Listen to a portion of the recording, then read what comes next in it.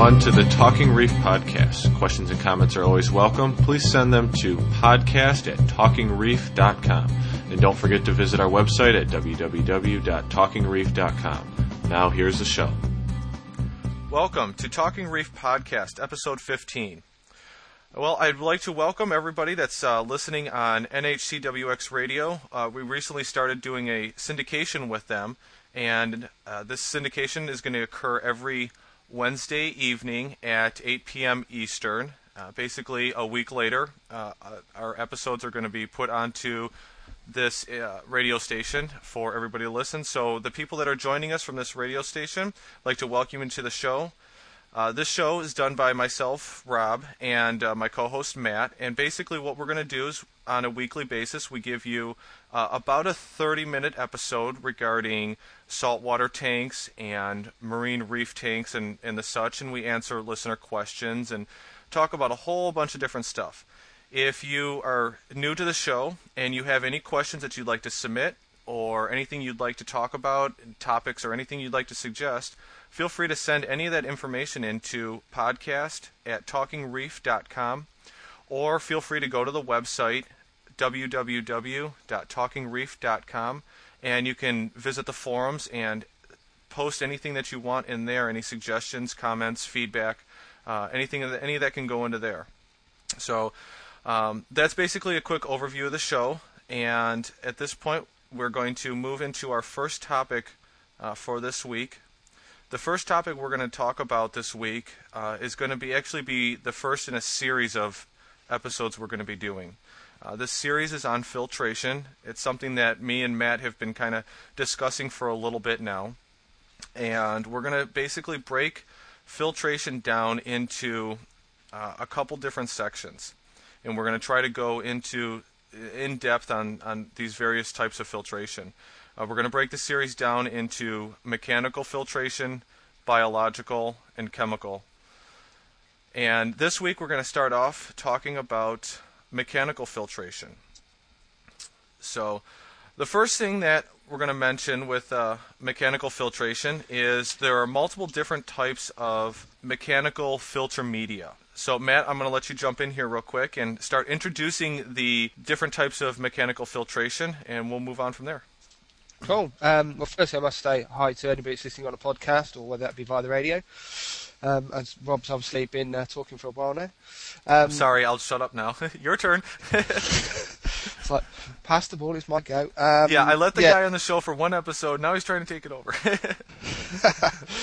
Right, yeah, it's basically with mechanical filtration, there is multiple different things you can use to take debris, waste out of the water. It sort of depends what sort of filter they're actually going to be going into.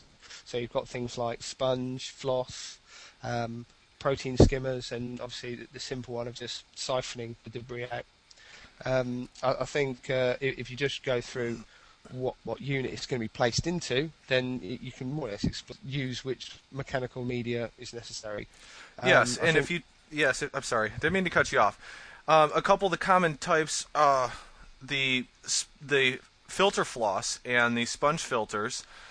From my perspective, from what I know, they're used in two different systems.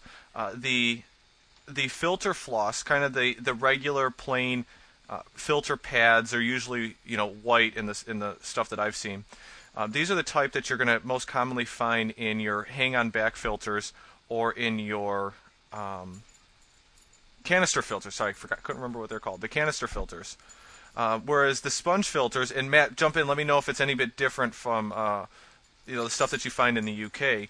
But the sponge filters are usually seen on the small filters that are put into small types of tanks. I'm not like the ones that are driven by air pumps and stuff like that.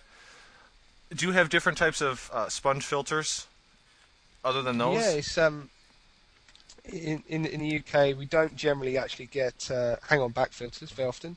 Very rare to see them. Most of the mechanical filters you'll see are either sponge inserts going into things like internal filters. Okay. Or sponge layers going into external filters.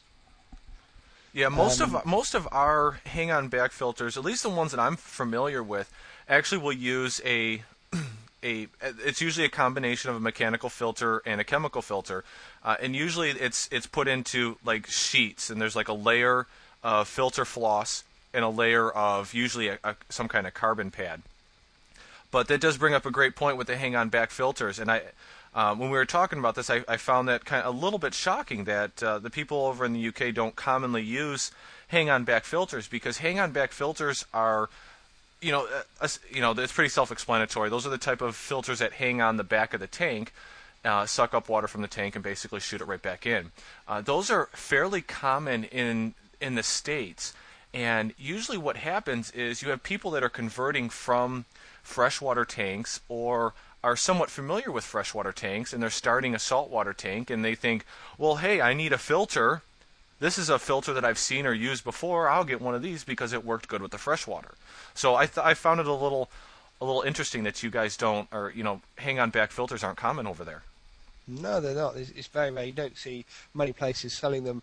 That the majority of the filters over here for sort of slightly bigger tanks and marine tanks are mainly externals. Uh huh. Like canister Um, type filters or something. yeah, the canister type Gotcha. filter. So you've got things like flue valves, very popular over here, and Fluval. Yep. Fluvals and Ehim. Yep. Those are both very popular brands over here. So yeah, you get quite a lot of people using things like that, and you get um, a few people using internals as well, which are mainly just sort of sponge, but some of them have got quite a lot biological part to it as well. Okay, so I'm going to reel the conversation back in a little bit and briefly kind of highlight the two main types of mechanical media that we've been talking about, the filter floss and the sponge filters. Now, basically what these types of filter media do is they essentially just act as a plain barrier. They allow the water through, and they're going to catch any of the foreign objects or the waste or the detritus that's in the water, and allow the clean water to pass through. This is basically the same for the floss and for the sponge filters. Now there's a couple drawbacks to this. While they do a good job filtering out a lot of that stuff is collected and it's kept in the filter media. And what this leads to is a lot of maintenance, and usually, depending on the type of system you have to replace this media often. So these are good for different types of situations. Depending on the type of tank you have, you may or may not need these types of filters, which we're going to get into that a little bit more later. But one of the major drawbacks of mechanical filtration is they can get costly, as you have to replace the media on a regular basis, or it's going to cause major problems in your tank. So the next part of the mechanical filtration, which I'm going to let Matt talk about a little bit once I mention it, is the manual siphoning. And basically, quickly, this is something that my recommendation is usually used in bare bottom tanks and shallow sand beds, and not normally recommended for deep sand beds. Is there anything else you want to add to that? No, it's just simply removing the debris that's a lot of it gets caught behind your rock work and in your sand if you've only got like a shallow sand bed, and it's just trying to get rid of some of that out of the waste out of the system and just getting it chucked away.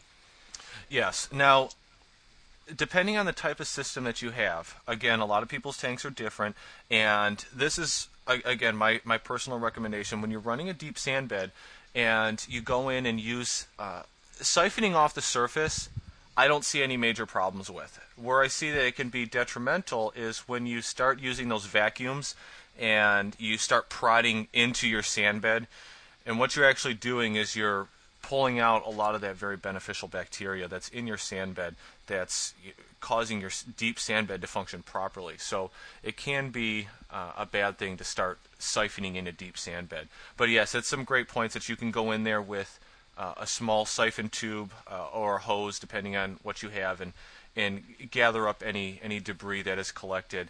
A lot of that can actually be prevented in some cases if you have proper current or strong current that does actually move a lot of that stuff and keeps it from settling. But yes, in some areas in your tank, you're going to there's always going to be some dead spots where stuff collects, and you can actually go in there with a siphon and go ahead and clean it out. One of the big key things with mechanical filtration is just regularly maintaining it and cleaning out whatever that's mechanically taking it out, whether that be sponge, whether that be floss in the top of the trickle tower in your sump, or whether that be floss in a canister.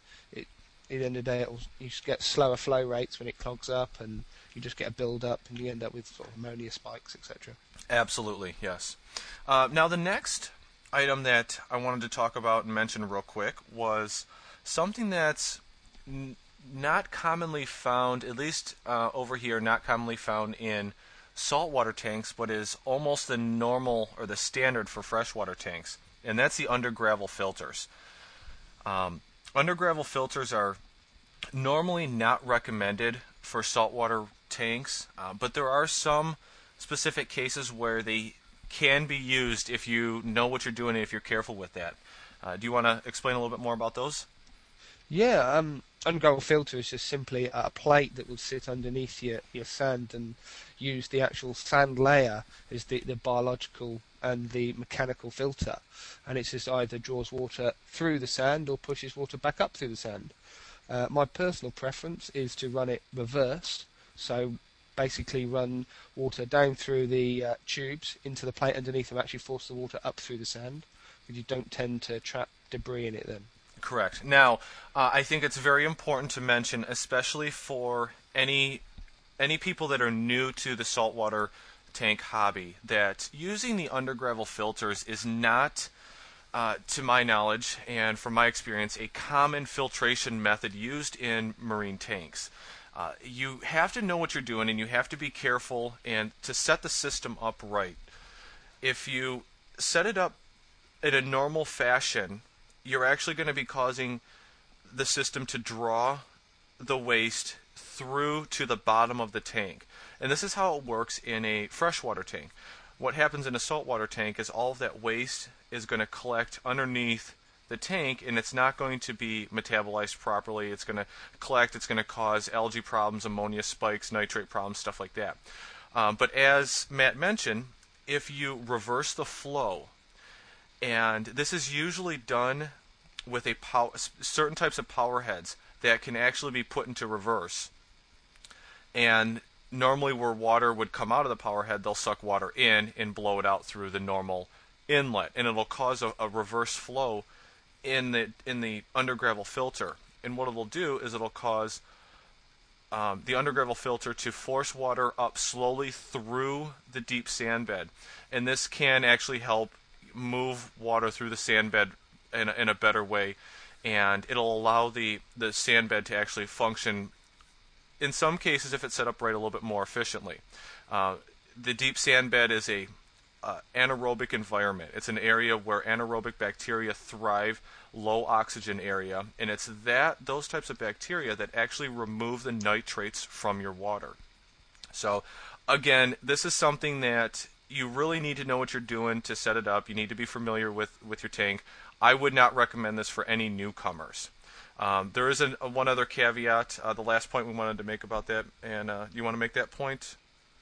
Yeah, there's what my personal opinion, or what I found with undergravel filters is, if you're running it in the normal method, whether that be air driven or with some sort of power head driving, sucking water through the sand, they'll work well for the first probably 6, 7, 8 months, and then all of a sudden all hell will break loose and the tank will start falling apart, where it just gets saturated full of debris, and it's just hard to sort of bring it back from there. But if you are running it in reverse, which is quite a nice thing, is if you can run it through an external canister filter, and instead of spraying it back in through a spray bar or a nozzle or just a normal outlet, you can actually pump it back through the undergravel, which seems to work very well as well. Okay, so yeah, there's a handful of different ways, but again, I'm sure you'll agree with me. This is not a novice filtration method. This should probably be kept for people that are familiar with saltwater tanks and stuff like that. Yeah, definitely. I would personally only be using it on more of a very much a reef-only tank with a very low stocking level on fish. Yes, because it's the fish that produce a large amount of the waste, the free waste that's going to be moving through the tank, and that would get caught up into the system. So yeah, that's some great points. Definitely.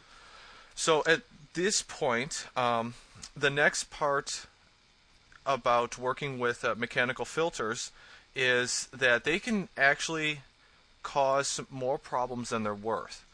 In some cases, they can, as I mentioned earlier, if they're not cleaned and maintained regularly, they can actually cause nitrate spikes in your tank as the waste collects in there. Usually, these types of mechanical filters are placed in, as mentioned, a hang-on back filter or something like that. What usually happens is they're put into an aerobic environment, which is an environment, a part in the water column where you have high concentrations of oxygen. And it's that aerobic bacteria in that environment that produces your nitrates. So if they're not regularly maintained and they're not taken care of, that's where you lead to problems. But that aside, there are some other negatives that can come from using mechanical filtration, especially when dealing with refugiums and such. And Matt, I'll let you discuss that a little bit more. Yeah, definitely. There's a system which I've tried before, and I don't know how many people are aware of it, called the ecosystem method, which is basically creating a refugium under your tank. Normally, it has a mud sort of compound in it, which is normally called miracle mud, and you grow caulerpa and etc. in there. You create an environment which basically causes the growth of lots of different small creatures where they have no sort of predators. Correct. And thus they can slowly be released into the tank. They go from obviously the sump where there's lots of them growing, and they get slowly sort of sent to the top tank via your pump. Well, the problem is if you have a mechanical filter, it filters everything out. So you spend a lot of time creating these lovely creatures to feed your corals and your fish, and they get chewed up and eaten, and it's completely a waste of time. Right. So just so everybody knows, refugiums are something that we're going to discuss in a little later show. Later in the series, we'll go more in depth into those. But yes, if you place any type of mechanical filtration between your refugium area and the pumps that do your water return, you're basically defeating a lot of the beneficial purposes of having that refugium. A lot of your copepods and amphipods, just to mention a couple, are grown in there, and that's where they flourish. And what'll happen is when they'll get transferred up to the tank, usually through your pumps, and a lot of times they'll survive the transfer up to the tank through a pump, depending on the type of pumps you have. But yeah, the point that Matt brings up is if you place mechanical filtration in there, it catches all of that, and it's going to block it all, and it's going to kill it all, and then they're going to die, and then that's going to cause more problems with it collecting the excess waste, and more reason that you have to replace them. So, all in all, mechanical filtration, it has its place, and in my personal opinion, they can be used depending on your situation. But personally, if you are running a standard Berlin-style system, which is your deep sand bed, your live rock, a good protein skimmer, and lots of current, in most cases you don't need any type of mechanical filtration. This is, I'm not sure how your perspective on this, Matt, but I'll tell you what. When I first started off in the hobby and doing saltwater tanks, I had come from a long history of doing freshwater tanks, and that was probably one of the hardest concepts for me to overcome, is the fact that I don't need mechanical filtration. No, I totally agree. I was on my first marine tank, I think I had 2 lots of canister filters loaded to the hilt with biological media, floss, sponges, everything. Yeah, you just you think that it's like a mental barrier that you can't get over, and in the groups and the forums that I'm in, I see it all the time. People come in, and when we tell them that you don't need a mechanical filter, you don't need this stuff, they're like they're in shock, and sometimes they'll say, "Oh, okay, really?" They'll go and they'll do it anyways, and then you'll see them. They'll come back in a couple months, and they're saying, "Well, I'm having these problems, and this, that, and the other thing," and you find out that they went and used mechanical filtration anyways. So it's a real hard concept for newcomers, especially those that are moving over from freshwater. Yeah, me personally, I don't have any mechanical filtration except protein skimmer. That is it.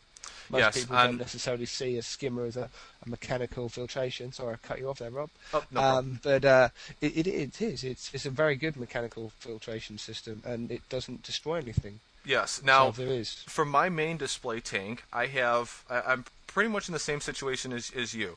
I have my protein skimmer that runs, and the only other type of filtration that could be considered mechanical in my tank is in my overflow box. There's actually a type of filter floss. It's not like the filter floss you would normally think of. It's got larger holes, but it doesn't look like cotton wool then. Yeah, it's essentially it's preventing any very large items from going through the overflow down into my refugium that's underneath my tank. If there's anything large that would go into the overflow, it's going to stop that. But a lot of the very small stuff, it'll flow right through that. So it's kind of a pain because that's something that I have to replace anywhere from usually about every 2 to 3 weeks. I have to replace that. But that's the only type of mechanical filtration I have, and I don't even really consider that mechanical. I don't consider that when I'm discussing my filtration. But everything else is all natural. Everything's done with the live sand and the live rock. There are a couple other types of, when you get into the chemical filtration, even in a reef tank or using a system like this, there is definitely a time and a place for chemical filtration. I think we'll get into that into one of the next shows. Yeah, definitely. I think the thing that we ought to move on to now is actually skimmers, protein skimmers, and the massive benefits they can do for you. Yes, protein skimmers are probably one of the, I'm going to say second best to live rock in filtering your water. And, live rock is usually, a lot of times by newcomers, not thought of as a filter, but in a properly set up tank with a proper amount of current, that is number one in your filtration. But yes, number two would be the protein skimmers. Now, the way protein skimmers work is you usually have a large tower or column, and water is sent in to this column, and air is then injected into the column either through some kind of venturi valve that'll suck the air in as the water is going into the column, or some different type of skimmers will actually use what are they called? Those little wood. Like an air stone. Yeah, an air stone. Yeah, either with the stone or the little wood blocks that. And basically, what happens is you create thousands or millions of these little micro bubbles, and that's what you want is lots and lots of micro bubbles. And what happens is these bubbles form in this column, and as the bubbles rise, the debris in the tank, the detritus, protein, any organic compounds is basically what it does. Any organic compounds will actually stick to the bubble itself. And as the bubble rises, it collects all of this stuff in this column. And what will happen is eventually these bubbles collect and collect and collect, and it gets to the top, and then they overflow into a collection cup. And what happens is those bubbles overflow, and they pop, and everything stuck to the bubble, all of your organic compounds, are then dropped into a collection cup. And that's kind of an overview on how the protein skimmers work, and they are an absolute necessity. If there's anything that I would say is required, it would be a protein skimmer. Yeah, definitely, I do agree. I have actually run a complete system before without a protein skimmer, which did work very well. But I personally would definitely have a protein skimmer. It makes life a lot easier. Yes. And you have a lot more leeway to make mistakes. Yep. With a protein skimmer. Yeah, protein skimmer is one of those things that a lot of people, like I said, they may not think of as a filtration. And when they finally get convinced that it's something that they need, they'll try to skimp on a little bit or whatever, try to save the money. It's very important that you don't have to spend a lot of money, but you have to make sure that you make a good investment and get a good protein skimmer that is properly rated for the amount of water in your system. Remember, it's not just the amount of water in your tank, because a lot of people run sumps or refugiums that actually add to your total water volume. So if you've got an 80-gallon tank with a 20-gallon sump, you want to make sure that you have something that's rated to handle 100 gallons of water volume. But yeah, it's important to make sure that you make a good investment in something that its minimum rating can handle your tank. Yeah, definitely. And there's different types of skimmers. I actually personally ran a hang-on back skimmer on my main tank, which is very good, which actually has a built-in UV. And on my very small sort of nano tank, I actually have a air-driven skimmer, which I actually love to pieces and works particularly well. But because it's air-driven and the wooden blocks actually block up extremely quickly. Yes, that's a component that has to be replaced on a regular basis, doesn't it? It does, very much so. How often do you replace those? Once every 4 weeks, and that's pushing it. That's really pushing it. Yeah. After 3 weeks, it's nowhere near as effective as it used to be. And they work very well, but they're sort of high maintenance. Blocks, it's another pound. By the time you take the skimmer out and you have to put it back in, and it's quite a lot of maintenance involved. Yeah. Now, is that like an in-sump filter or an inline skimmer? I mean. Yes, it's actually sat in a compartment in the back of my little nano reef I have, which is it's just a bit of a pain. Yeah. And the efficiency drops off so quickly. You do really have to keep on top of it. But yes. On the flip side to that, it does work extremely well. Yes, and one of the reasons that those protein skimmers that run off of those little air stones or those wood blocks work well is because they produce a lot more smaller bubbles than a standard Venturi style skimmer can. Now, don't get me wrong, the Venturi style skimmers can do an excellent job, but those wood blocks are known for producing very small micro bubbles and that's usually what you're looking for in your protein skimmer. So yeah, it's important to, when you're looking at your different types of filtration, to always keep in mind the maintenance cost, the components that have to be replaced on a regular basis. Yeah, definitely. There's one thing I will mention when we're talking about skimmers is that, as I said earlier, about a type of system uses Miracle Mud, which is the ecosystem method. Actually doesn't use a skimmer at all. See, now I'm not very familiar with that system. Do you have a little bit of background information about those systems? You know, where they came from? Yeah, definitely. I think if you listen to the previous podcast, I said I used to have a 6-foot tank, which was in the lounge, and that was actually run on a Miracle Mud type system, and it never had a skimmer. And for a short period of time, I actually had a very small air-driven one in there, which it did work to a certain extent, but it really didn't need it because it was just the way that system worked. I personally wouldn't advise ripping off skimmers off your tanks. Yeah. But done in the correct way, you don't necessarily need one. Me personally, after doing that system, I would just have a skimmer for safe. It just makes life a lot easier. Right, and it's definitely not going to hurt anything to have your skimmer on there. Skimmers are very, very beneficial to any type of tank. Oh yeah, definitely. It's the only time that I would say not to use a skimmer is if you are trying to stick to something like the ecosystem method, where you are trying to create a lot of this predator-free zone, and you want a lot of the smaller amphipods and copepods in your tank. Skimmers can take them out, especially if they're quite aggressive Venturi type skimmers, where you have some of them even have the impeller within the Venturis even more. It's like combed, so it's like injection, so you get even more bubbles in there. They can sometimes strip out everything you've just spent ages putting in. Yes, so that brings up a good point of when you're setting up your filtration system, whether you're using a refugium, a sump, canister filters. A lot of the points that we've talked about so far in this episode actually stress the fact that it's important where you place your different filtration components. Placing your mechanical filtration in front of your refugium, making sure that your skimmer, where its intake is, where it sucks the water in, isn't in a place where it's going to suck up stuff that you want left in the tank. Skimming is, like I said, skimming is a very good thing, but it's going to remove all of that stuff. And as Matt mentioned, if you have beneficial stuff that may be coming out of your refugium that could get sucked up in there, some of that, depending on the type of skimmer you have, could get removed. The other thing to mention is if you regularly feed your tank with phytoplankton or rotifers, zooplankton, all that stuff will get removed with a protein skimmer.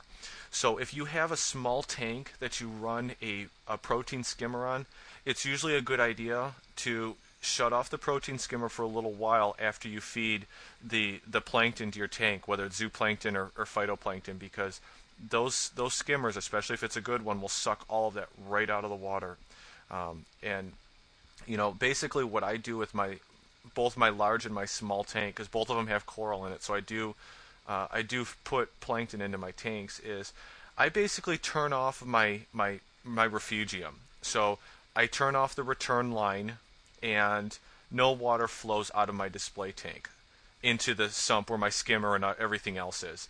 And I'll feed basically it's at that point is where I feed my tank. I put in the fish food for the fish, the plankton, either phytoplankton or zooplankton for the coral, and anything else that I may be feeding, the oyster eggs, or the what are they called, golden pearls or whatever, or the cyclopses or anything like that. And in my opinion, it allows it to circulate through the tank. It allows the animals in the tank time to consume it before it gets taken down to the refugium, and it gets, any of that stuff gets pulled out through the skimmer or whatever. And then anything that's left in the tank does go to the refugium and allows the stuff in there to feed off of, whatever the excess food in the tank too. Brilliant. One thing I will say about the skimmers is try and keep on top of the cleaning of them, because once they get sort of quite clogged up, going up the cone where the bubbles come into the collection cup, if that starts getting clogged up and dirty, which normally happens after a few days, it'll actually make the bubbles burst earlier, and they won't actually climb right up the tube like they need to and go into the collection cup, and it stops it from actually skimming. Yes. Now your collection cup, let's do a little comparison. How often do you empty out your collection cup? Oh, now you've got me. It's just putting me on the spot. Probably every fourth day. Okay, that's close to what I do. I usually do mine every 2 or 3 days. I empty my collection cup. Now here's the next one. I'm going to put you on the spot again. How often do you clean your skimmer? How often do you disassemble it and clean out the internal inside of it? Oh, don't you dare say never. No, it's probably every 4 weeks probably. Okay, yep, and that's close to what I do. I do mine about every 6 weeks. Basically, I'm on a rotation. It's like a 3-week rotation. After 3 weeks, I do all of my power heads. All of the power heads come out of my tank. I break them all down. I clean out all of the internal components. And then the next, 3 weeks later from there, I do the protein skimmer in my overflow box and stuff like that. So, every 6 weeks, all my power heads are getting cleaned out, and then all my overflow box and my protein skimmer get cleaned out. Which, you know what? Now that I brought that up, now that I mentioned that, the power heads, it's actually important to clean those, and there's certain types of mechanical filtration that can be added to those. Do you want to mention a little bit about that real quick? I don't think we brought that up. Yeah, quite a lot of the power heads you can buy some sort of add-on to that plugs on the bottom of them to take out your waste again. But be honest, I don't ever use them. So the only time that I might put something like that on be if I've had a kind of major move around in the tank and there's a lot of free-floating debris in the water, and I might put something in there just to clear it. Totally agree. I made the mistake when I first started out, and I've got a Hagen's pump, a power head. I think it's a 180. I don't remember what it is, but I went and I got the extra attachment that goes on there, and I remember this when I was first starting out, and I remember in a group, and I was sitting in there bragging on, I've got all this filtration. I've got this add-on to my power head, and it's what was like a 5-micron filter floss filter, and I'm bragging about it. But it wasn't until a little bit later that once I started understanding how all this stuff works, that I realized that, I should have just kept my mouth shut, because that was a pretty stupid thing. Adding these types of filters, they're a lot of work, they're a lot of maintenance, they have to be replaced all the time. And what's the worst thing that it does is it reduces the overall flow on your power head. People that have listened to the past episodes have heard me rant and rave about keeping up the high amounts of current in your tank, especially in reef tanks. You smack one of those things on there, and it can cut your flow of your tank, of your power head, in half when it's clean. And then once it gets all clogged up, I mean, you can pretty much consider that power head to be worthless until you take that thing off. Yeah, definitely. I don't have any mechanical filtration at all on in my power heads. Yeah, like I said, I've got it. Now, another thing that is with those is you can, instead of using mechanical filtration, a lot of them have inserts for a type of chemical filtration like carbon, and we'll get into that in a next episode. But so there are some potential benefits, and like you mentioned, Matt, that they can be used for occasional filtering if you did some moves, or you've got a lot of, you stirred up the tank or the sand bed or something like that a lot, and you've got a lot of free debris that you're trying to collect up. So they've got their purposes. They can be useful if you understand what they do and when to use them. But I mean, that's pretty much just like everything else we've talked about. They can be useful, but you need to understand when to and when not to use them.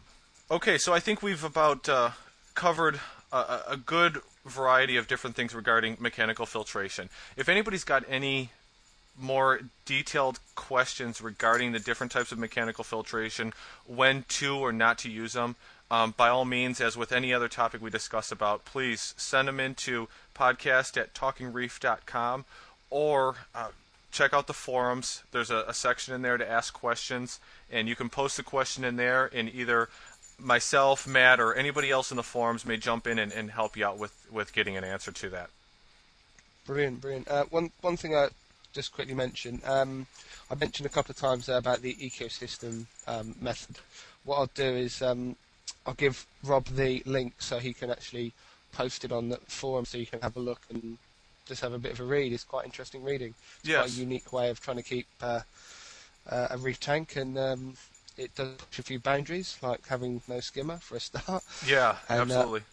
Putting some silty type mud in your refugium, which also seems a touch weird. But it's definitely some interesting reading. Yeah, and we'll put that in the show notes for anybody that wants to get any more information about that. Cool. So, at this point, just want to remind everybody that you're listening to the Talking Reef podcast, also heard on NHCWX Radio. Okay, at this point, let's move on to question number 1 for this episode. I think it's actually the only question that we have, and we'll go through this question and we'll probably wrap the episode up. Do you want to read the question, or you want me to read the question? Go for it, Rob. Okay, well, does that mean you're going to answer it? If I read it, you got to answer it. Yep, go for gold. Okay, here we go. Question number 1. This question came in, I think I mentioned this from the forums. It came in from Dion. And he writes in to say, I know you have said a bit of info about water parameters, but any chance you could give some information on the show about what the quote-unquote ideal water parameters should be, and maybe how often you should be testing for them? Thanks, Dion. So let's go ahead and give me your answer.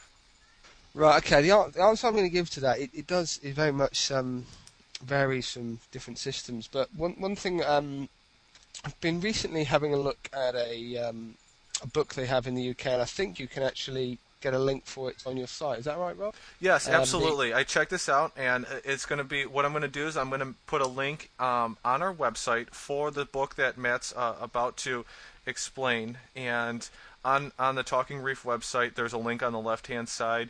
It says Talking Reef Store, and there will be a link to this book in that section. Yeah, basically the book is a bit like an encyclopedia on ultimate marine aquariums, and it's got aquariums from all over the world in there, and it explains every bit of equipment to what they're keeping in the tank and how it's lit and everything, right the way through to the flow rates. Now, these aren't just normal tanks. These are extravagant tanks, aren't they? Well, they're everything from, I think the biggest tank that's in there is a 22,000 gallon reef tank, Wow. right the way through to, yeah, it's an amazing tank. It very is amazing. And one guy has a full-time job of looking after it, and he gets paid for that. Could you imagine a better job in the world? I think possibly not. Yeah, that would And just be awesome. right the way through to really simple tanks, really small, basic tanks that, sort of 30 Okay. gallons. Great. So And it gives you, actually, one of the things the book does is it actually gives you an average. So it gives you the average amount of flow rate that people use, and the average amount of lighting that's used, the average type of filter, and how people, whether So people use skimmers or not. it's like and- commonalities in hundreds of different tanks. So, in reference to Dion's question, this is an alternate place that you can look. This book that Matt is mentioning, what was it called again? It's the Ultimate Marine Aquariums. Right, and we'll have that. That book will be available through the Talking Reef website. But it'll help go over and give you and everybody else a wide range of commonalities in different tanks. Like Yeah, Matt, definitely. yeah, it's going to give you all the different things that he mentioned, what types of lights, filters, but more specific to this question, I think some of the things that it's going to mention are different chemical levels and water parameters that are averaged through all these different tanks, correct? Yeah, and definitely, and they're all very successful tanks. So the average is pretty good, actually. To be honest, it gives you everything across the board. So what I might be able to do, actually, Rob, is maybe supply you with the text, and can we get that on the site? Actually, what you could probably do is, if you want, or you can send it to me and I can do it. Is I can put it into the forums under the follow-up forum, where that's where we put a lot of the follow-up comments and stuff to different shows. And so we can go ahead and post it in there. But Yeah. specifically, what I'm going to do is I'm going to do a quick rundown for Dion, basically on some of the common things that are tested for and where the level should be at. So your first 4 or 5 very common things that you're going to test for. The first 2, of course, are the most common: temperature and salinity. Now, these 2 really vary upon who you're asking. Temperature, it's one of those. Like I said, it's one of those things that vary depending on who you're asking. It should be Just one thing there, Rob. Just so any other people that are listening to this can quite understand that you're not Santa Claus and the bells aren't Rudolph in the background. It's actually your dog. Oh, that's coming through? Oh, God. Okay, sorry about that. I will try to keep her a little bit more quiet. Yes, everybody, we do this out of our houses. We don't have a professional studio, so thank you for bearing with us. Now, back to what I was mentioning, now that Santa Claus and my reindeer are done bouncing around. The 2 common things, the salinity and the temperature. An average temperature for a marine tank in the hobby, if you look on normal websites, I think it says somewhere around 76 to 78 degrees. But what I found is if you actually do your research and look at the average ocean temperatures in a reef region, you'll see that your average temperatures are more around 80, 81, 82. So personally, I keep my tanks at about between 80 and 82 degrees. 82 would be the low. Normally they're right around, they normally don't fluctuate between 81 and 82. So that's my personal preference, and I think it works real good at that point. Now, what do you normally keep your tank at? I'm tanks. just looking at it as we speak, and I was converting it into your language. To It's my language? Yeah, it's 79.3 as we speak. Okay. Yes, that's that's there's no problems keeping them at 76, 76. I think 76 is probably a little cold in my opinion, but 79 it was. right, yeah, exactly. 79 I think is fine. Like I said, I keep mine at about 81, 82 Fahrenheit. And what's that in Celsius? You can do the conversion for us for our metric listeners. That is 26, I think. Okay, so we got 26 degrees Celsius. 26.9. There you to be go. Exact. I've just pressed the little button on my temperature gauge, and it switches it. Excellent. That's what I was talking about converting it. Mine's always sat at 26 or whatever it is. Okay. Now, the next item is salinity. So I'm going to ask you first before I tell you what mine is. What do you keep your salinity? Go on, now you've got me. Do you want me to actually test it live on air? Would that be more fun? Excellent. Let's do it. Let's have a live salinity testing. You talk first. I will talk. You test it. You talk first. Okay, so basically, salinity, you measure in salinity or in specific gravity. Both are pretty much Specific measuring gravity. both are pretty much measuring the same thing. They're measuring the amount of salt in your tank. The salinity is going to measure in a parts per million. The specific gravity is going to I don't even know what it is. The number's a little bit different. I'll give you the common for both. My tank. Mine currently. Oh, we've got the results. Yeah, we have the results. The results are in. Now, you're doing specific gravity or salinity? Specific gravity. Okay. So it is 1.021. Whoa. More. That's low. That's bang in the middle of where it's supposed to be. Oh, I disagree. Okay. I object. Well, according to my hydrometer, that is bang in the middle of where it's supposed to be. Now, you're using a hydrometer, not a fractometer?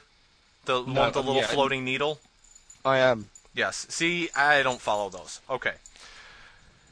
Also, just like temperature, salinity and specific gravity fall into that same category of different people keep things set at different things.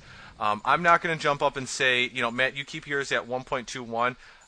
Like I said, personally, I think that is lower than what most people keep them at, and I think it's even lower than what the recommended point is. I thought the recommendation was usually to keep it around 1.024 or 2.3. 2.3's roughly the top, and on your gauge, the bottom. Yeah, on the gauge. That's the preferred on the gauge. Okay. It's 2.3. There is one reason why I do keep it slightly lower. Okay. Reason being is not that I've talked to them personally, but white spot, ick, yes, however you want to call it, finds it very hard to tolerate lower salinity. So if you keep it on the lower end, you can normally keep away some of the white spot. Well, and that brings up a good topic, and I think that's something that we should probably talk about in a future show, because while it's an unproven theory and non-scientifically proven, it has been unofficially shown by multiple people, including myself, that ick can usually be eradicated by raising your tank temperature above 82 degrees Fahrenheit. Yep. We'll get into that, in a later show. I don't want to tie up a whole lot of time with that. So you keep your specific gravity 1.021, and really what I found, again, like the temperature, if you look at the average salinity of the ocean and reef areas, it's actually about, I think it's 35 parts per million, 35, 36. I think it's 35 parts per million. And that equates to about to a specific gravity of 1.025 to 1.026.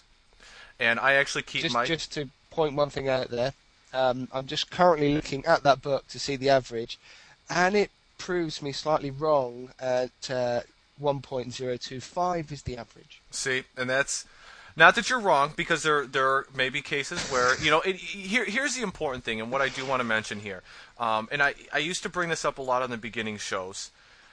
I say that you should keep your specific gravity at 1.025 to 1.026. Now, how long have you had that tank running? Probably 4 months. But it was moved from a tank that had been going for 18 months, 2 years. So okay, so let me rephrase that question. How long have you been keeping your specific gravity at that level? 2 years, nearly. Okay, and it has not caused any major problems for you? No, not really. Okay, so, like I was saying, I've talked about this in many of the past shows. There is definitely more than one way to keep your tank. There's so many right ways to do it. There's so many wrong ways to do it. It's nothing should be taken as gospel. if it works for you and it does not cause any, and you don't have any problems in your tank, you don't need to freak out and say, oh my God, my specific gravity is at 1.021, I need to change it. If you don't have any problems, don't worry about it. Now, if you want to change it, go ahead, keep a close eye on your tank. That specific, your salinity level is not something that should be changed rapidly. But I just wanted to reiterate the point that it's something that it can vary from place to place, and different people keep their levels at different things. Now, let's wrap this back in real quick because I realized that we're on a rant and a rave, and we're trying to answer this guy's question here. So, okay, so we've covered temperature. We've covered your salinity level.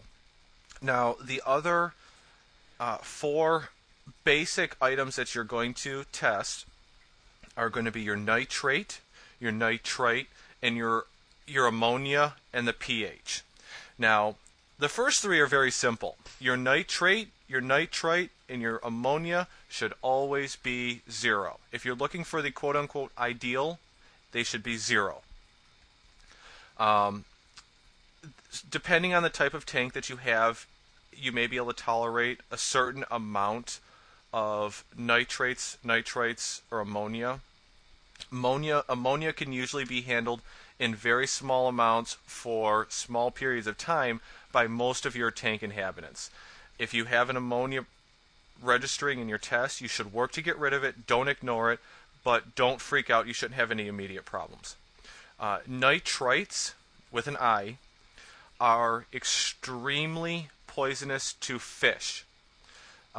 They will cause, nitrates can cause death of fish. So if you notice nitrates, you need to work very hard to get rid of those. Nitrates, with an A, is actually generally in small to medium amounts, won't bother fish a whole lot, but it's actually very, very deadly to your invertebrates, being normal invertebrates and coral. They can't handle nitrates. So ideally, they should all be 0. If you detect any of them, they need to be adjusted. So pH, where do you keep your pH? Do you know off the top of your head? I hope so. To be honest, I can't remember the last time I tested this for it. That's not that uncommon. That isn't the textbook answer. No, it's not. But you know what? That's the real life answer. Yeah, it is the real life answer. I know my tank so well now. If something's wrong, it flags itself up pretty quickly. Yes. Because I know that a certain coral won't open, or a certain fish isn't happy. Generally, it's not a fish, but it's normally a coral won't open. Right. And if that's the case, I know that I need to work out why. Yes. Yeah. And the second part of that question is how often should we test? And I'll talk about that in a second. But the proper level is 8.2 for your pH. So that's normally where it should be kept. The other 3 items that I wanted to bring up is the calcium, alkalinity, phosphate. Those are just the few items that I can think of off the top of my head. Your calcium should be kept at about 350 to 400 parts per million. That's important if you're keeping stony corals, clams, oysters, anything that have a calcified skeleton. Those are the things that are going to be pulling the calcium out of the water. If it's a fish-only tank, you really don't need to worry about the calcium as much. Your alkalinity, I believe it is between, 11 DKH? Roughly anything higher than 6.5 to roughly about 15. Is that in DKH? Yep. DKH, German degrees, or what, I can't remember what it's called. Yes, it's German. Yes, German degrees of hardness. I think that's what it refers to. But yes, it's depending on what it is. Now, the alkalinity, as I mentioned in episode 13, alkalinity, calcium, and pH are all very, very tightly related. There were some comments for some listeners to actually go a lot more in depth about that relationship, and I'm working to put together a future show for that. So bear with me, I am working on it. And then the last thing that I mentioned was phosphate.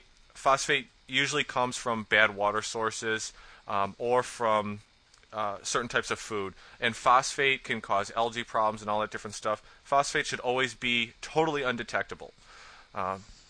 So now that I think that we just beat the heck out of that question. I think that dog's dead. We can move on to the last part of his question, which is how often should you test? Now, from my standpoint, I look at my thermometer on a regular basis, usually because it's there, and I can glance at it and I can get a reading. My salinity, I check before and after my water changes, and then periodically I'll check, in between water changes, but I don't check it all that often. Now, those are the two things that I check the most. Now, here's where we get into the part where we're gonna come up with some non-textbook answers. Now, for the people listening, here's my disclaimer, and this is going to apply to me and Matt both. Me and Matt have been doing this for a long time. This is not a recommended approach for people that are new to the hobby. But, Matt, how often do you check your nitrates? I can't remember the last time I probably did it. It was quite a while ago. To be honest, a lot of the tests that I do normally when I know there's a noticeable problem within my tank. Yes, and that's the point that I wanted to bring up. Firefighting rather than exactly. Because I have a specific coral which I know that if anything's out, that it just won't come out. Zania are actually very good for that. Not the pom-pom Zania, the Zania elongata. Those are the long, stretchy Zanias that they grow the very long branching arms.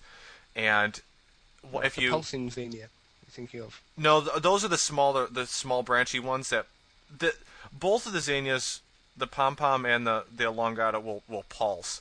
But the difference is that the elongata, they're elongated. The stalks they grow very, very, very long. But those, I actually use those in my tanks and you monitor those, and you can get a feel for your water parameters by looking at those. You can also tell nitrate or nitrite levels by watching your fish. Once you learn how your fish behave, you can tell that if they look like they're having problems breathing, if they're breathing heavy, it's usually, I found in my tank, would be an indication of a nitrite problem. And then algae growth. If you start noticing a small algae bloom or algal bloom, that's usually a direct indication that you've got a phosphate or a nitrate problem. So once you learn your tank, there's a lot of different things that you don't necessarily have to test for on a regular basis. The one thing that I do recommend, I do it. This is just my recommendation. When you're doing your water changes, you should make sure that you know exactly what your current temperature, salinity, and pH of your tank is, and you should make sure that you match the new water you're putting into your tank. You should make sure that it matches that temperature, salinity, and pH. I do those when I do my water changes. They're very easy to test for. The temperature and salinity can be tested with kits that you don't have to replace stuff all the time.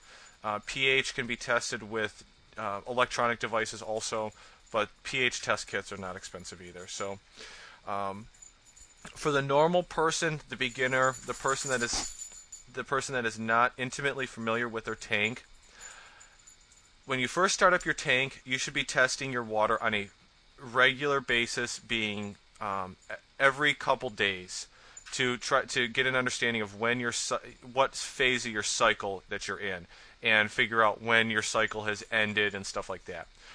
Once your cycle is completed and you started stocking your tank, I would say that until you reach probably a high, intermediate, or advanced level, you should be testing your water parameters every week or every 2 weeks. So that's my 2 cents on that. Anything you want to add to that? No, I do agree with you on that one. I think it's at the beginning I used to do quite a regular amount of tests. Yes. And just the further I've got into it, ones have dropped off. Like I think one of the first ones that I removed from the regime was I used to drop off ammonia and just do nitrite. Yep. To make sure I knew that my filter system is still working okay. Because normally if you get high on one, you've probably got high on the other. Exactly. Well, yeah, ammonia is converted into nitrite. So if you notice a nitrite reading, or a either one, the nitrate or nitrite, it's usually an indication that you've got ammonia. So, absolutely, you can probably eliminate the one with the other two. Again, for advanced reef keepers only. Go ahead. I cut you off. You were going to say something else? Yeah, is one of the other things that I actually quickly removed from testing was actually nitrates. Reason being is I've always been running some sort of mechanism, which we'll explain in another podcast, but to remove nitrates. So I've always had things like calliope growing, which once you have it established, removes every single trace of nitrate. It is very efficient at doing that. Again, these are recommendations for advanced reefers. If you're new to it, make sure you test on a regular basis. The last two items, calcium alkalinity. This really depends on the type of tank you have. If your pH level is always normal and you don't have a reef tank, you probably don't have to worry about testing your alkalinity. If you have a reef tank and you have a lot of stony coral or stuff that needs calcium, getting an understanding of where your calcium level is, especially if you're adding Kalkwasser or any type of calcium additive, it's very important to make sure you have a good idea of where your calcium levels are. Referencing a previous show, you should always test anything that you're dosing. You should never dose something in your tank if you don't know what the current level is. So, anything else that you want to add to that? I think we pretty much beat that one to death. I think we're going to end up with a pretty long show here. Yeah, definitely. I think that Dion's definitely got his money's worth on that question. Yeah, you know what? I can't think of a time that we spent this long answering a question. I think at this point the show's pushing over 45 minutes. Cool. There's one thing I've definitely got to say to you. I've got a bit of a bone to pick with you, actually, Rob. Uh-oh. Yeah, from the last show. Wait a minute, now...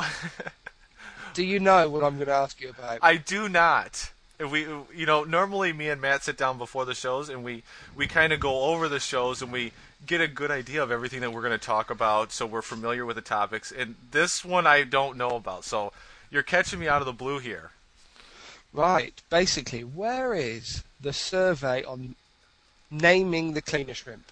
Oh, you know what? I've been visiting the site, waiting for it to turn up, and it still hasn't turned up. Actually, you're absolutely right. And it was about two nights ago. I was in there. Actually, it was when I was creating the survey that's up there right now about whether what people think about having the co-host or having you on the show. Which, for anybody that hasn't seen it, there is a poll on the website that says, "How do you like the new format with the show?" Yes, I like it better with two. I preferred with one. Or it doesn't really matter. Hopefully everybody likes it better with two. But yes, when I was in there creating that poll, I thought about the one about naming my cleaner shrimp. And what I realized is, for me to create a survey in there, I have to give available options for you to pick from. So, what should I call my cleaner shrimp? I would have had to pick, say, 5 names to stick in there, and I didn't have anything to pick. So, maybe we should open up a thread in the forum and just let everybody throw their 2 cents in there, and maybe we'll take the top couple names and make a survey out of that. Or what do you think about that? How's that an answer for your question? Catching you on your hop, not too bad. I think we should have to post it in the forum. I do agree that you can't pick a few names because that wouldn't be fair, now, would it? Of course not. And I'm always for fairness. Exactly. He's got issues. He needs a name. This is true. But what's going to happen is he's going to get a name, and then all my other fish are just going to be disappointed because they're going to be nameless.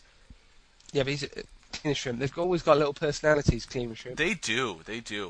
Although my daughter has taken it upon herself, because I've got a lot of the pretty much everything left in my tank, left in my tank, that we'll get into another show, is from Finding Nemo. So I've got Dory, I've got Nemo, I've got Bubbles, and... So technically, the cleaner shrimp should be Jacques, because that's what the name of the cleaner shrimp was in Finding Nemo. Yep, you're right. That is a bad concept. If truth be known, my nano tank has a pair of clowns in it, which are also named after Nemo. What was it, Nemo? My daughter. And what was the Nemo? Marlin. Marlin, yes. But there's a funny story about mine for anybody that's listening to this from the UK. Yeah, well, real quickly, I think, if anybody doesn't want to hear our ranting and raving, you can probably go. Just turn it off. Yeah, go away now. Basically, one fish is called Nemo, and my girlfriend got slightly confused on the other one's name. Instead of calling it Marlin, like it should have been called, it's now called a name of a bloke that's out of a soap opera in the UK called Marlon. So we have Marlon and Nemo, and it's stuck. So, there you go. Yeah, well, I don't watch UK soap operas. Hell, I don't watch US soap operas. What I have seen though is I have seen Spanish soap operas, and those are pretty interesting. No, it's not personally my TV. Well, it's like, and no offense to country music lovers, but it's like country music videos. You don't need the sound. You can mute the sound. Everything, you okay, I'll leave it at that.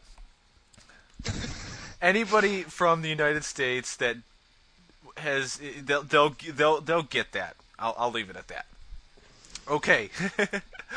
Enough of that. Anything else you want to rant and rave about before we wrap the show up? No, I think that's about it. A few more responses to the poll about the co-host would be nice, as long as they're not negative towards me. I don't mind. No, but we do want honest votes, and quite frankly, if there's a lot of people that prefer only having one host, well, tough. I'm probably in the future, occasionally going to do shows by myself, but I have a lot more fun doing it this way. It's a little bit more work, but I like doing it this way, so I will probably stick with this. And the votes we're having at the moment sort of reflect that. We have quite a few people that don't really care either way, but there's more people saying we prefer the two hosts on there. Well, you're not going in there and voting 10 times that you want two hosts, are you? Shh, can you not let that one out of the bag? Well, don't worry, because the system actually keeps track of who votes and who doesn't vote, and it'll only allow a member to vote once. So we don't have told me that like a couple of days ago. We don't have to worry about Matt swaying the votes to stay on here, because we're going to keep him around anyways. Yeah, now we're on the radio as well. You need a bit backup. Oh yeah, that's right. What's the name of that radio station again? That radio station. It's full of the alphabet, isn't it? Yes, it is NHCWX Radio, and this is something that we started recently. I talked about at the beginning of the show, and we are broadcasting on there. I've been working with the people at that radio station. It's a bunch of great people. The radio station is actually a news and weather station. So for anybody that's been, in the United States or abroad, because it is worldwide, that has been interesting in wanting to get updated information or current information on what's been going on in the Gulf with all the hurricanes that have been going on, this is actually, my understanding is that it's an award-winning weather reporting station, and throughout these hurricanes and stuff like that, in fact, our first episode actually aired this week on Wednesday, which actually it aired about an hour and a half ago from when we're recording this now, and it almost didn't air because of the hurricane coverage, because when there's extreme weather situations like that, all of their programming gets bumped for this. But what they're doing is they're trying to expand their broadcast content, and they've actually got a lot of very, very nice programs for people that are into a lot of other podcasts. They'd be familiar with some of the shows they do. Planetary Society Radio, which if you're into space and astronomy and current events, it's an excellent podcast, and they also stream that over the internet. Very good show. They also do the Science at NASA podcast, which that's a lot shorter podcast. I believe they do Science at NASA. I don't have the webpage up right now. I'm trying to do it off the top of my head. And they have a couple other shows that they do syndication on, and they have a lot of shows where they actually have DJs and stuff. I guess they wouldn't be DJs; they'd be talk hosts or whatever. But they do broadcasting with original content for the station. So they're great people over there. They're great to work with. I was very excited to get the opportunity to be on that station. It was wonderful. Brilliant. So hopefully there'll be a lot of new listeners listening, and I know we've only got an hour time slot on there from 8 to 9, so hopefully we don't go over that hour. I'm going to have to edit some of this out. But yeah, anyways, I don't know. Is So there what we got coming up next week? Oh, next week? Will we moving on to biological? Actually, well, that's probably, we'll probably decide we're going to move on to our second installment in our filtration series, which is in my list. Yes, you're right, biological filtration. Oh, that's going to be a mammoth topic. Yes, absolutely. Very controversial. Yes, that too. Much more controversial than our measly little salinity and temperature debates. Exactly. God. I don't know. I mean, I guess it's up to you. Do you want to try to do chemical filtration first? Because biological filtration is going to be pretty nasty. Oh, no, let's go into the deep end. All right, we're going to dive in feet first and just go for it. So, yeah, our next episode, which should be out next week, is going to be, we'll be discussing the ins and outs of biological filtration. So that should be inciting and very, very controversial. Just what we like. Yeah, definitely. I'm sure you can try and pick me up on things that I do that are completely textbook. Hey, now I wasn't picking you apart that bad. I was just pointing out what some people may consider flaws. But if you're having good luck, I'll leave you alone. It's for a couple of listeners. They'll understand this, but if they're fathers, I'm just about to be a father again. I currently have a daughter, and at the moment, time is on very short, so I'm getting by with reef maintenance at the moment. Oh, yes, yeah. Well, once you get another one, you're going to have 2 kids, yeah. Totally understandable. So, all right, well, I think we've extended our time window that we've got here, and we've definitely, this is the absolute longest show that we've ever done on the podcast. Most of our shows have always been about a half hour or less. So, anyways. Well, I personally think I need to go and hit the sack, because it's actually 25 to 3 in the morning over here in the UK. Oh, yes, and we're about 9:30 here, so I've got a couple more hours. Lots of time to do my post-production and get this ready to go out on the internet. So this one will be published tomorrow, actually, from where we're at now. So anyways, okay, so let's go ahead and wrap the show up, and say goodbye, Matt. Goodbye, and goodbye, Rob. Okay. I just want to thank everybody for joining us, and thank everybody from the that's listening in now from the NHCWX radio station. Any questions and comments, please direct them to either the website or to podcast@talkingreef.com, and we will talk to you next week. Good night. Good night.